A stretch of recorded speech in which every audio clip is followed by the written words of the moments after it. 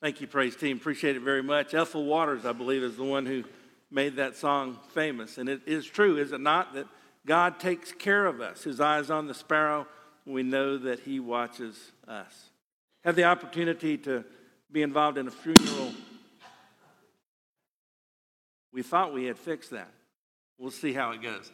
We had the opportunity, I did, to be involved in a funeral yesterday of one of my dad's best friends. They've been friends since 1956, so that's a long time that they have been friends. He was 91 years old. His name was Buck Jackson. And as I prepared the service, as some of his grandchildren shared, as my dad gave a eulogy as well, it was obvious that he had made a significant impact on the lives of a lot of people. He was an individual who was very quiet. And some of you probably are a little bit quiet. He would never get up in front of a church or anything of that nature and say anything. But he really made a difference in the lives of his family and the lives of his friends. I think that what we need to recognize is that even though we might not be out front, so to speak, even though we might not be individuals that people look at and say, well, that is a leader right there. We can make a difference in the lives of people, even if we're not that kind of person. We can make an influence in the lives of people if we are seeking to live for God. In fact, we can bear much fruit. Whoever we are, if we're Christians, we can bear much fruit. And that's what we're talking about today, is bearing much fruit. We've talked about the fact that a disciple follows Jesus Christ. Matthew 4:19, Jesus said, "Follow me, and I will make you fishers of men." Y'all remember what it has to do. Follow me is what? Relationship. I will make you. Transformation, fishers of men. Impact. I appreciate your overwhelming answers. But a genuine disciple follows Jesus Christ. A genuine disciple believes. That makes sense, doesn't it? I mean, if you're going to be a disciple, you need to believe in Jesus. As many as received him, to them gave he power to become the children of God, even to those who believe on his name. And without faith, it's impossible to please God. He that comes to God must believe that he is, that he's a rewarder of those who diligently seek him. Genuine faith makes a big difference in our lives. Faith without works is dead. A genuine disciple abides in his word. You shall know the truth shall set you free. You're my disciples indeed if you continue or abide in my word. We're transformed by the renewing of our minds. One of my favorite verses is Psalm 119, verse number 11. Thy word have I hid in mine heart, that I might not sin against thee. Isn't it true that as we memorize Scripture, as we meditate on Scripture, we're transformed by the renewing of our minds, and we are able to overcome temptation because we're abiding in his word. A true disciple loves, John 13:34-35, a new commandment I give to you, that you love one another. By this shall all men know that you are my disciples, if you have love one for another. Well, there's another characteristic of a disciple in John chapter 15. A genuine disciple bears much fruit. In fact, the verse that we're looking at primarily is John 15, verse number 8. It says, "By this my Father is glorified, that you bear much fruit." And then it says this, "So you will be my disciples." God's glorified when we bear much fruit, and we are his disciples. So it's important for us to bear much fruit as we seek to live the Christian life. Now let's read John 15, 1-8, and then we'll dig in, so to speak. John 15, verse number 1, "I am the true vine. My Father is the vine dresser. Every branch in me that does not bear fruit, he takes away. And every branch that bears fruit, he prunes, that it may bear more fruit. You are already clean because of the word I have spoken to you. Abide in me, and I in you. As the branch cannot bear fruit of itself unless it abides in the vine, neither can you unless you abide in me. I am the vine, you are the branches. He who abides in me and I in him bears much fruit, for without me you can do nothing. If anyone does not abide in me, he is cast out as a branch and is withered, and they gather them and throw them into the fire, and they are burned. If you abide in me and my words abide in you, you will ask what you desire, and it shall be done for you. By this my Father is glorified, that you bear much fruit. So you will be my disciples. Let's pray. Lord, as we look at this and other verses of Scripture, we just pray that you will help us to understand the importance of bearing much fruit. And of course, we do that by abiding in Christ. And we pray, Lord, that you will be honored and glorified through our lives and through our ministries. In Jesus' name, amen. You know, Paul liked to pray. And in Scripture, we have several of his prayers. One of the great ones in Ephesians chapter 3, but another one is in Colossians chapter 1.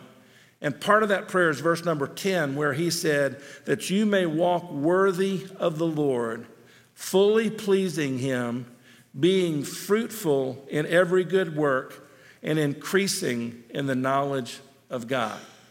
Isn't that a great prayer? Isn't that what we should want for our lives? That we walk worthy of the Lord, that we fully please him, that we are fruitful in every good work, and we grow in our knowledge of God. God's will is for us to bear much fruit. That's point number one. God wants us to bear much fruit. We see this in John chapter 15, a couple of different verses. The first one is verse number 16. Jesus said this, red letter, you did not choose me, but I chose you and appointed you that you should go and do what? Bear fruit. And that your fruit should remain, that whatever you ask the Father in my name, he may give you. Basically, he says that it's his will for us to bear fruit. Not only to bear fruit, but to bear lasting fruit, fruit that remains. So it's clear in God's word that God wants us to bear fruit. If we are not bearing fruit, then we are not living according to God's will. I believe that is common sense. We need to bear fruit, to bear lasting fruit, to bear more fruit. Look at verse number 2. We're talking about John 15:2. Every branch in me that does not bear fruit, he takes away, and every branch that bears fruit, he prunes that it may bear more fruit. So we're talking about more fruit here. We should not be content with the fruit that we are bearing now. We should want to bear more fruit. Now, the problem is that in order to bear more fruit, then sometimes we have to go through pruning. In other words, God has to sometimes chasten us. A lot of times he can teach us from his word, and if we are receptive to and we apply God's word, then he's not going to have to prune us as much. Sometimes he has to prune us through circumstances, through difficulties, and so on. And it helps us to grow and to become more like the Lord Jesus Christ. It helps us to produce more fruit. So we're talking about fruit. We're talking about lasting fruit. We're talking about more fruit. And then verses 5 and 8 talk about much fruit. Verse number 5, I'm the vine, you're the branches. He who abides in me and I in him bears much fruit. For without me you can do nothing. God's the vine dresser. He's in control. Jesus is the vine. He is sort of like the tree trunk if you're talking about an apple tree. We are the branches if we know Jesus Christ as Savior. And then we need to bear fruit. If it's a vine with branches, we bear grapes, of course. If it is a tree trunk with branches, we produce apples. Whatever fruit that God wants us to produce, we produce as we abide in Jesus Christ, as we focus on him. God wants us to bear fruit, lasting fruit, more fruit, and he wants us to bear much fruit. That's point number one. Point number 2, bearing much fruit includes doing God's will. Now, I think that there's some people that think they're doing God's will. They're out there serving, they're out there doing things, but they don't recognize that they need to be obeying God's word if they're going to be producing much fruit. In fact, we see this in a couple of different portions of Scripture. Number 1, in verse number 17 of chapter 15, it says, these things I command you, that you love one another. And it was also in verse number 12, this is my commandment, that you love one another as I have loved you. Greater love has no one than this, to lay down one's life for his friends. We talked about love last week, and love is so important. And in Romans chapter 13, it indicates that love is the fulfilling of the law. In other words, if you truly love God and if you truly love one another, then you're going to be obeying God's word. John 14:15, Jesus said, if you love me, keep my commandments. But also think about this.